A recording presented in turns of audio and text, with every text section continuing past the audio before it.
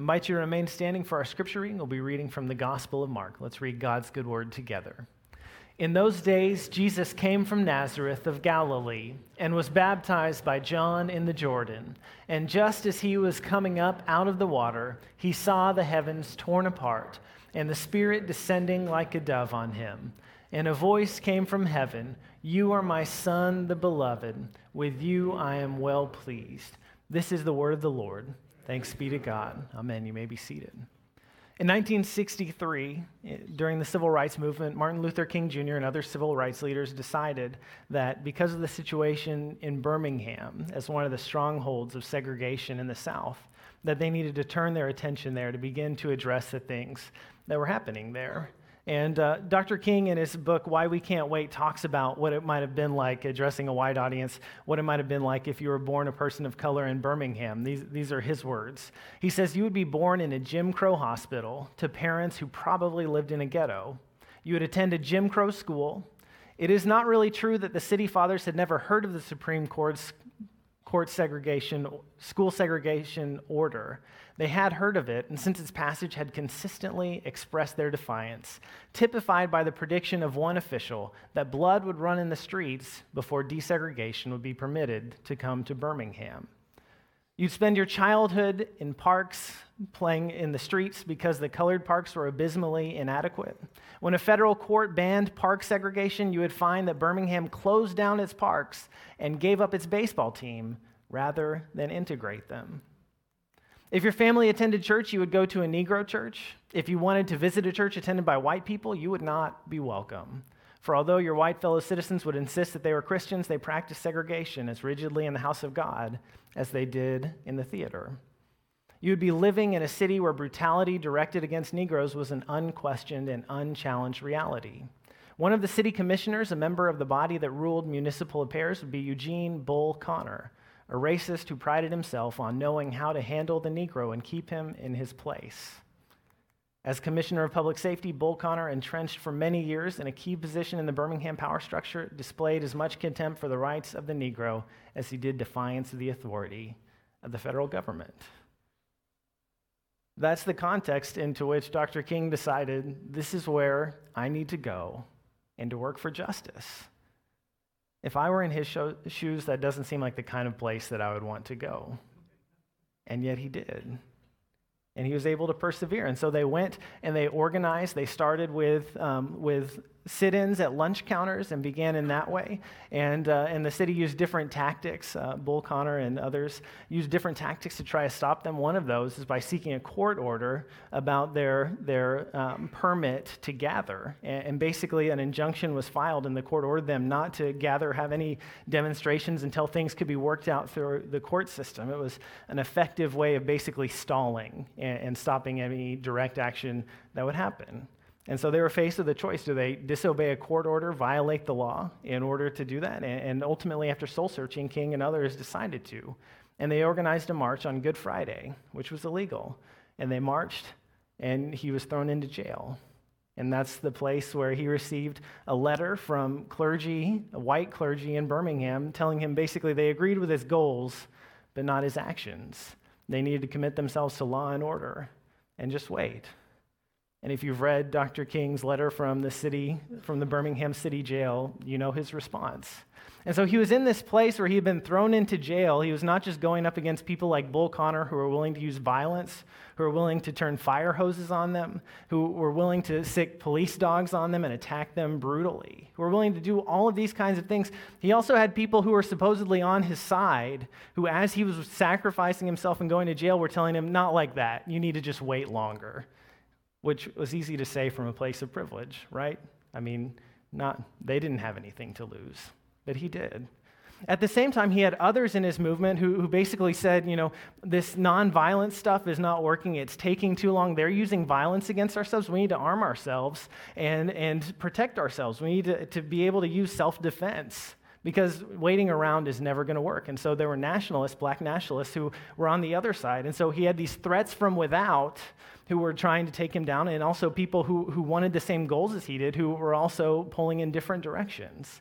And somehow he found it within himself to persevere, to keep going in the face of all of that. And Even in jail, he was an inspiration to people and continues to be today. If you've read the letter from the jail, it's so inspirational and convicting. But this is how he describes what he tried to do whenever he was facing resistance from within. He says, "I've tried to stand between these two forces, saying that we need to emulate neither the do-nothingism of the complacent nor the hatred and despair of the black nationalist. For there is the more excellent way of love and nonviolent protest." And that's what he stuck with, and ultimately what led to desegregation in the South. Now, it was imperfect, and we still have a ways to go, but he was able to persevere, to keep going, to be resilient in the face of resistance that most of us can only imagine. How did he do that? And how can we do that?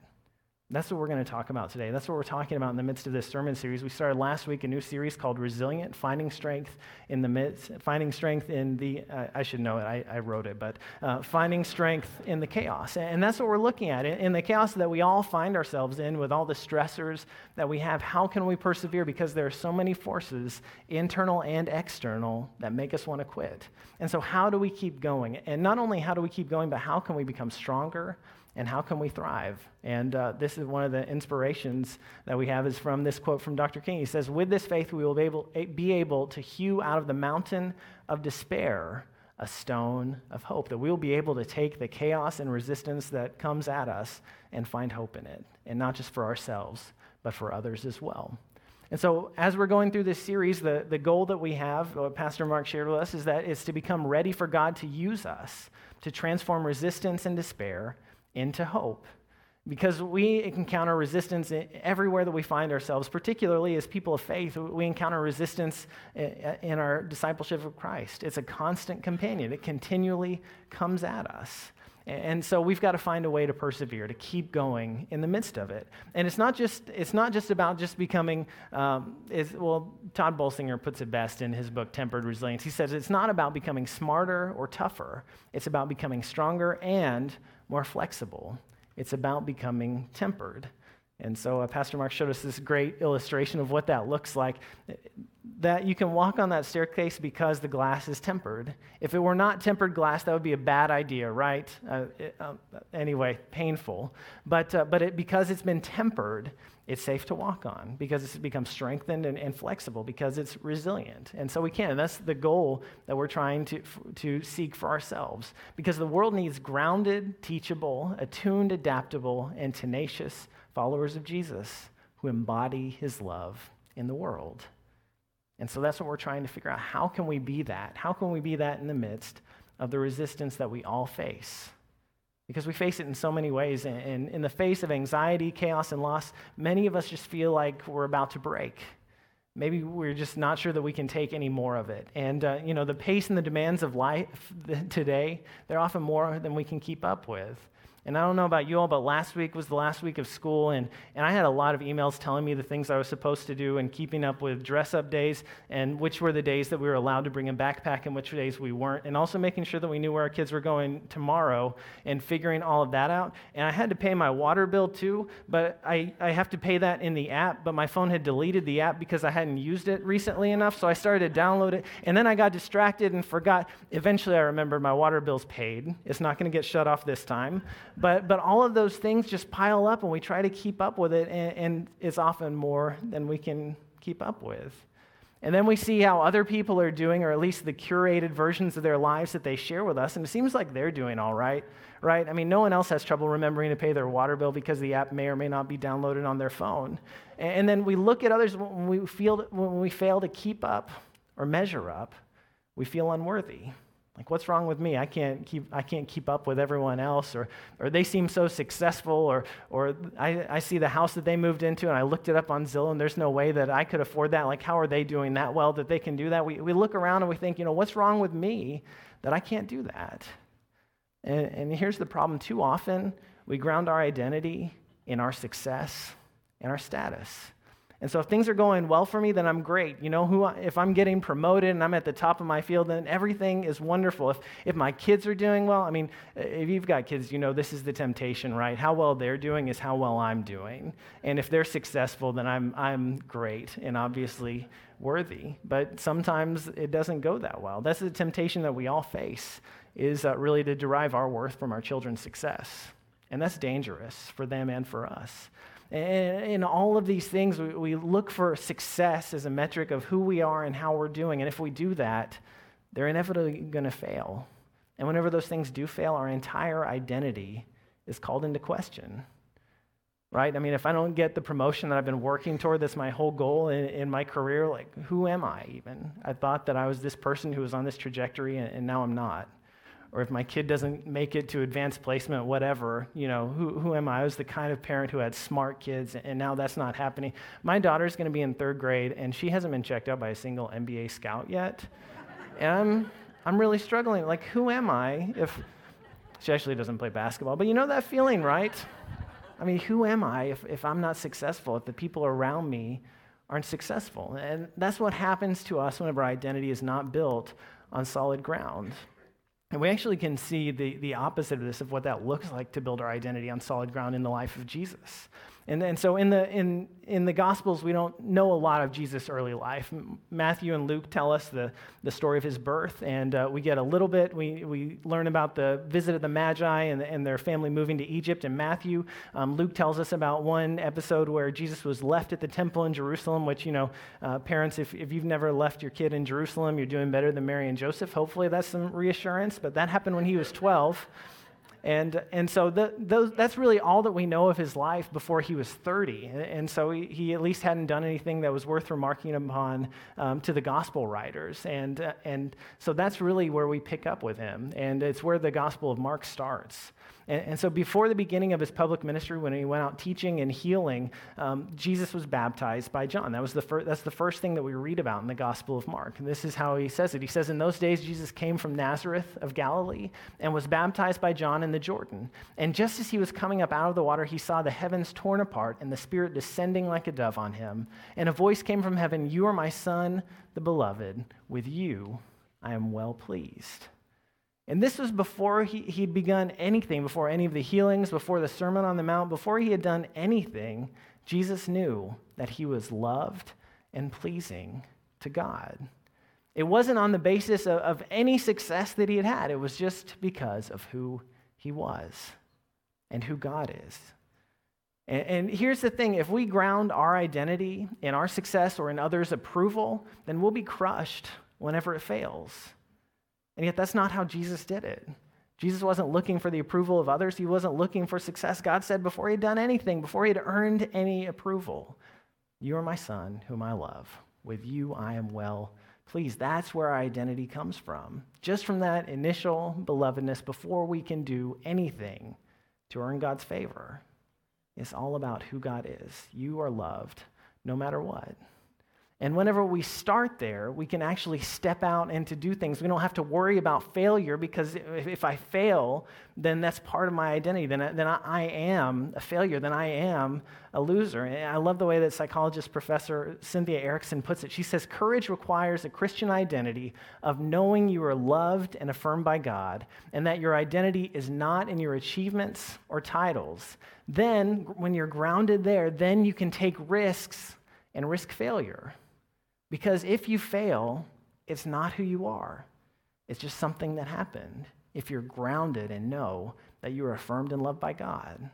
And so this is probably the most important thing I'm going to say. And so if you've fallen asleep, it's a good time to wake up.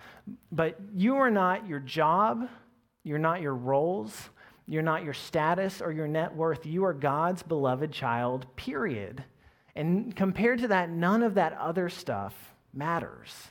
That is at the core of who you are. You are loved by God.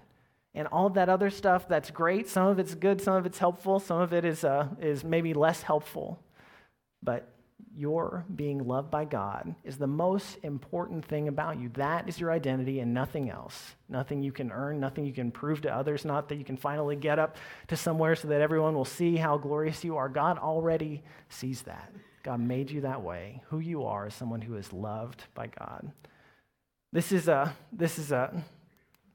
photo of nun, not your typical habit, that she's attired in. Her name's Sister Madonna Bruder. She's known as the Iron Nun. She competed in triathlons, and I think in 2012 she became one of the oldest people in her 80s. She set an age group record for completing a triathlon. I think anyone in their 80s who can swim 2.4 miles, like, isn't that enough? You've got to also run a marathon and bike over 100 miles on top of that. Like, that's making all of us look bad. But she's done some amazing things, and because of what she's accomplished, they invited her before one race to come and to speak to the people who would participate in another triathlon the next day.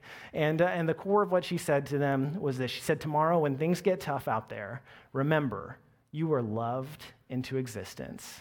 If you get discouraged and want to quit, if you get injured and can't finish, if things don't go the way you hope, even though you've trained for this day for months or even years, even then, remember, you were loved into existence. Isn't that a beautiful message?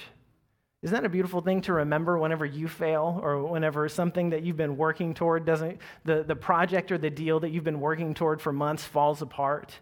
And you wonder, what's wrong with me that this didn't go my way? Remember that you are loved into existence. Whenever your child is struggling in school and you feel like you've done everything you can and you've hired private tutors and all of those kinds of things and it's still not getting any better, remember that you are loved into existence. Whenever you are in Target and your toddler throws a fit and everyone is looking at you and you feel like you do not know how to manage your child, remember you were loved into existence. Not that the last one has ever happened to me, but maybe it has. But whenever we know that that is the core of who we are, then we can keep going. Then we can actually step forward into the things that God has for us, and we can take risks. And we can fail, and we can not only shrug them off, but we can learn from them and grow stronger because of it. Because here's one of the really strange things. Well, we tend to want to make ourselves comfortable, to seek comfort as much as we can. We're actually made stronger through stress. We're made stronger through stress. And so whenever we know our identity is secure, then we can actually face resistance with courage and actually step into those stressors that normally we try to avoid, right? Because has anyone ever tried to get stronger by not lifting anything, right? Does that work? No, the reason that we lift weights, that we invented this thing called barbells, which is kind of like we just make stuff that's really heavy, because we need the resistance in order to get stronger, right? I mean, if my muscles never experienced any stress, then I would just be a blob on this. I wouldn't be able to stand up. It's because of stress that we're able to do the things that we're able to do. And whenever we encounter that stress, whenever we lift weights, we actually become stronger through the resistance and the stress. Without stress, we can't grow stronger. It's not just true in the gym, it's true in our lives as well. Now, there is a balance here, right? Because eventually there is a limit. We're finite. We have mortal bodies. There is such a thing as chronic stress. That has negative effects, but it's the acute stress and then rest and recovery that makes it possible for us to grow and to become stronger. And we see this not only in the gym, but not only in the literature, but also in the scripture as well. And so this is what James says. He says, "My brothers and sisters, whenever you face trials of any kind, consider it nothing but joy." I've got to confess, that is not my typical disposition when I face trials of any kind. But that's what he says. Consider it nothing but joy, because you know that the testing of your faith produces endurance, and let endurance have its full effect so that you may be mature and complete, lacking in nothing. That's the way that we grow and become mature, is by encountering trials, by encountering stressors, right? I mean, this is why it's so important for me to learn that whenever my daughters are struggling with something, not to swoop in and fix it for them, right? They need to have that experience of struggling with something, or else they're never going to get any stronger. The reason, if I picked up my toddler and carried her everywhere, she'd be 2 years old and still not walking. We have to let them experience that stress, and we have to experience that ourselves as well. Is so important. And we actually see this in Jesus' life as well. After he was baptized, after he heard the voice of God telling him that he was God's beloved Son, in whom God was well pleased, this is what happened next. The Spirit immediately drove him out into the wilderness. He was in the wilderness 40 days, tempted by Satan. He was with the wild beasts, and the angels waited on him. He immediately went into a time of testing as he prepared for his ministry. It's only after his baptism and his testing that he actually goes out into the world and starts doing the things that God called him to. Even Jesus went and was tested. And that's why we need that as well. Because here's the thing, we don't just like become because we decided something. We don't just become, you don't become a parent by reading a parenting book. Like if someone's thinking about having kids, I'm sorry, it doesn't work that way. If you want to become a parent, you have to actually experience that your stomach dropping whenever you're leaving the hospital and realizing the nurse is not coming with you. And even though you had to pass a test before they would let you drive a car, you can raise a human with no license. And just that feeling, sitting up through nights and getting no sleep, that's how we become parents. And it's true throughout our lives. We become by doing. We become parents by parenting. We become leaders by leading. I'm sorry to tell you this, but if you read a leadership book, that doesn't make you a good leader. It may even make you a bad one if you think that it does, right? Because you don't have any self-awareness. Not that I know that from experience either, right? But we have to actually lead people to learn how to do it. We have to try and fail in order to grow. You don't become a spouse because you went to premarital counseling or because someone said, I now pronounce you husband and wife. Like it doesn't happen that way. You have to actually get up and deal with people and to realize, oh my gosh, you just drop your towel after you're done with it and leave it on the floor. Like what is wrong? You have to work through those things. Courtney's worked through that with me, and she's okay. That's how that happens. We become disciples of Jesus not just because we say something, but because we actually we walk in his footsteps. We do the things that he tells us to. We have to do in order to become. And it's not about earning, because we're loved no matter what. But if we want to become, then we have to do. And whenever we do those things, one of the chief ways that we learn is by failing. But whenever we fall short, if we're humble, and particularly if we know that my identity doesn't rest in my success, then we can learn from our mistakes. Humility is really what holds it all together. And so Pastor Mark showed us this passage last week, but I want to come back to it. This is from the First Peter, from Peter's letter. He says, don't lord it over those in your charge, but be examples to the flock. He's talking to elders. And when the chief shepherd appears, you will win the crown of glory that never fades away. In the same way, you who are younger must accept the authority of the elders. I know some of us don't like that, but let's keep going. And all of you must clothe yourselves with humility in your dealings with one another. For God opposes the proud, but gives grace to the humble. Humble yourselves, therefore, under the mighty hand of God, so that he may exalt you in due time. That's really what makes it all work, right? Because if you've followed someone who is not humble, that's not a lot of fun. It becomes all about them. But whenever someone is humble, then you can follow them. Then it actually becomes a joy to work with them and to follow them. Humility also allows us to fail well because we know it's not about us, right? In that scene in Target when your toddler is losing it, and I don't know if you've been there, but what I think is, everyone is looking at me and judging me right now because I can't figure out how to make my child be quiet. Like, not that, anyway, apparently that should be a thing, but in my head, what happens is all of these people think I'm a bad parent. And what am I doing in that moment? I'm making it about me and not about my kid. And whenever I can accept that this isn't about me, this is about being in a normal developmental stage and learning what no means or learning what it's like to be tired, like that those things happen to us, then I can actually respond better. Because whenever I'm making it about me, I don't do my best parenting, right? Because I'm worried about me. Whenever I'm actually worried about my child, it goes so much better. Humility allows us to make things not about us. And we can also accept that eventually we're going to disappoint people. Even when we do the right thing, people are going to be disappointed. And sometimes we think I shouldn't have to disappoint people. Everyone should be happy with me. They should like me all the time. And let's just disabuse ourselves of that notion. Not even Jesus could do that. Or maybe he could have, but he chose not to if he could.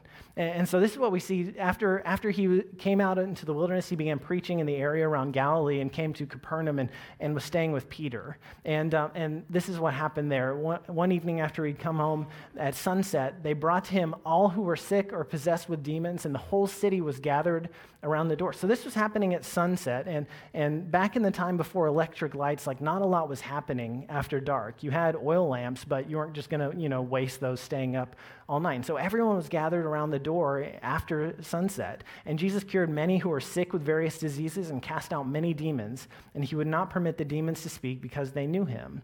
And this is what he did the next day. In the morning when it was still very dark, so he got up early, he got up and went out to a deserted place, and there he prayed.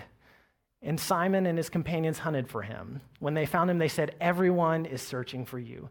And I know this is like our deepest fear if we ever turn our phones off. Like that's what we're going to get. Everyone is looking for you. The entire world fell apart because you were unavailable for 30 minutes. How selfish of you, right? I mean, we see Jesus, and that's what happens to Jesus. And it's interesting the way that he could have responded, right? Like he could have chosen sarcasm. We don't really see Jesus doing that very often, but he could have said, "Thank you, Peter. I got up before anyone else was awake and went to a deserted place because I wanted to be found," right? "Thank you for finding me in this place where obviously I was just waiting for someone to come tell me that everyone wanted me." He could have also chosen self-pity, right? "I stay up all late into the night healing all these people, and what do I get for it? They come and find me and want me to heal more." He could have also just given in to the anxiety. I mean, could have said, "Okay, if people need me, then I have to go right now. They need me, I've got to go. There are people who need help, and, thank you, God, for this time together. We'll pick it up later, but people need me, so I've got." Jesus could have done all of those things, but he was secure in his identity. He knew who he was. And whenever we're secure in our identity, and it enables us to pursue our purpose without responding to other people's anxiety, we can deal with that without having to just react to it. And so I think this is so telling for us today, the way that Jesus responded. He said, "Let us go to the neighboring towns." Now, the neighboring towns were not the people who were looking for him, but he said, "Let us go to the neighboring towns so that I may proclaim the message there also, for that is what I came out to do." And so Jesus has all of this pressure on him. Everyone was looking for him. More people wanted to be healed and to be in his presence. And yet he knew that his task was not just to be the savior of Capernaum. He knew there were other places that he needed to go to. So he was able to separate himself from Peter's anxiety and say, "No, there's something else." He didn't go off on Peter. He also didn't give in to him. But he was able to say, "No, there's something else that I need to do." And here's something that I hope all of us know. But your purpose is not to make others happy. That's their job. Now, there's nuance here, because part of our purpose is loving others, loving our neighbors, ourselves, but it's not to make them happy. We can't control that. And so we can bless others, we can love them in the way that we need to, given our relationships and the things that are available to us, but we can't make them happy. Some of you all know it's dance recital season, and my mom owns a dance studio in Norman, and she had a recital last night, and so I got to go. It's one of my favorite things, is just seeing all of these students who come and are blessed by her. But one of the things that she knows is she can't make everyone happy. If she did, there would be every student in the class would be front and center.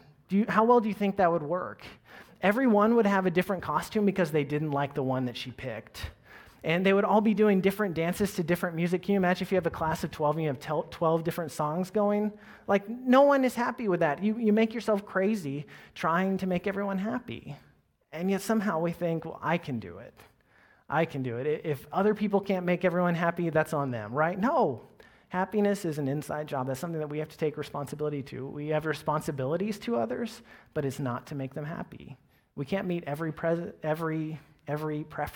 that everyone else has. And so whenever we think about our purpose, it's not making others happy. It's always grounded in the great commandment that Jesus gives to us: love God and love others. You shall love the God with all your heart, mind, and strength, and you shall love your neighbor as yourself. That's at the core of it. And so anytime, we may have different purposes for different stages of our lives. We may have clarity about that, we may not. Dr. King obviously was very clear about his purpose. I think that's probably rare. Most of us are not that clear. That's a gift that he had. But in any situation, whatever that is, we can ask, is this purpose helping me to love God? Is it helping me to love others? And if those things are not in alignment, then we get a sense that we need to change the way that we're living. We need to change the focus of our purpose. And so one of the ways that we try to practice that as a church, and if you're a member, you're a part of this, is being clear about our goal. And so our goal, our purpose at Acts 2 is to help non-religious and non-active Christians become radical Christ followers. And so we think about different things that we could do as a staff and with our leadership, and we ask ourselves whenever we're making those plans, is this helping us help people become radical Christ followers? And so it would be really cool if we had an ice cream shop on campus. I would personally love that. Like just out on Covell, we have ice cream. We can go anytime. Of course, staff would get free ice cream, I assume, in this fantasy. But we'd ask ourselves, like, that's great. That would make a lot of people happy. Does it help people become radical Christ followers? Probably not. Right? And so we're not going to do that unless we come up with a really creative way to turn ice cream into a ministry. But if it's not helping us make Christ followers, then we're not going to do it. And so that guides us. And that's one of the things that clarity about our purpose can help us to do. And that's a difficult thing. You know, we can spend an entire sermon series on that probably, finding our purpose. But here's one quote that I think helps me as I think about this. It's from psychologist and Presbyterian minister Pamela King. She says, "I find my purpose based on my greatest strengths, my best passions, and where I'm meeting the world's greatest needs. As I'm relating as an intimate family member, spouse, friend, so in my relationships, and as I'm growing aspirationally in my faith, my ideals, my values." So when we think about purpose, it has to do with who we are and our strengths, our passions. It has to do with the people we relate to, the people in our families and our community. And it also is not something that's static, but it grows as we grow, as we become more and more the person God created us to be. And so whenever we find that kind of clarity, it helps us to know, what is God calling me to do? And whenever we put all these things together, when we have a grounded identity, knowing we're loved by God no matter what, whenever we have a humble spirit, we can accept failure as just part of being human. And whenever we're clear on our purpose, we can find strength in the face of resistance. And this is what we see in the civil rights movement. One of the things that's so inspiring about this, sometimes you look at the photos and you see videos of the things that were happening, and you wonder, how can people sit at lunch counters whenever people are just taunting them or even pouring things on their head? How can they continue to sit there while fire hoses are blasting them and while dogs are attacking them and not fight back? How can they do that? It's because they trained, they practiced before they came under pressure.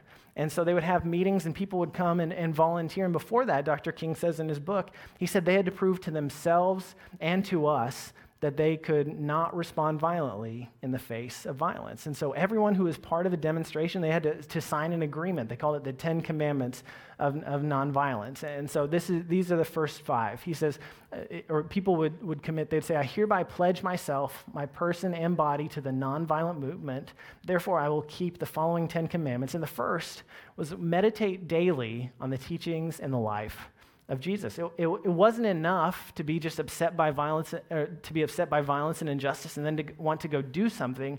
You had to ground yourself. What they were doing was grounded in knowing that they were followers of Jesus in that core identity, and they would spend time every day grounding themselves in that. The second is remembering always that the nonviolent movement in Birmingham seeks justice and reconciliation, not what? Victory. It wasn't about their success. It was about their goal. Wouldn't politics be better if we realized that today? It's not about success. It's not about winning. It's not about beating the other side. It's about justice and equality. It's about justice and reconciliation. And so they were clear on their purpose. It wasn't about winning. It wasn't about beating anyone else. It was about freedom for all people. And so they remembered that. They grounded themselves in their purpose. They walk and talk in the manner of love, for God is love, again, grounding the way that they behaved around other people based on who God is. 4, they would pray daily to be used by God in order that all men might be free. And 5, sacrifice personal wishes in order that all men might be free. Of course, he's talking about all people in the language of the times. But sacrificing what they want, that's humility. Recognizing that I may want this outcome. I may really want to fight back this person who just punched me. And I'm not going to, because what I'm committed to is more important than that.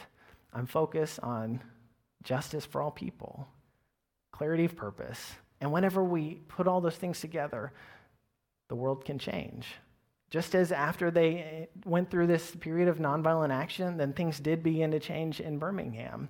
Now, there was a counteraction. I mean, there was violence that continued after that, but things began to change, and they were able eventually to bring about the kind of things that they were asking for. Desegregation of lunch counters, and for people of color to be able to be hired for jobs other than menial tasks, and then not only that, but to have opportunities for promotions, for advancement. And these changes were because they knew who they were, and they knew what they were about.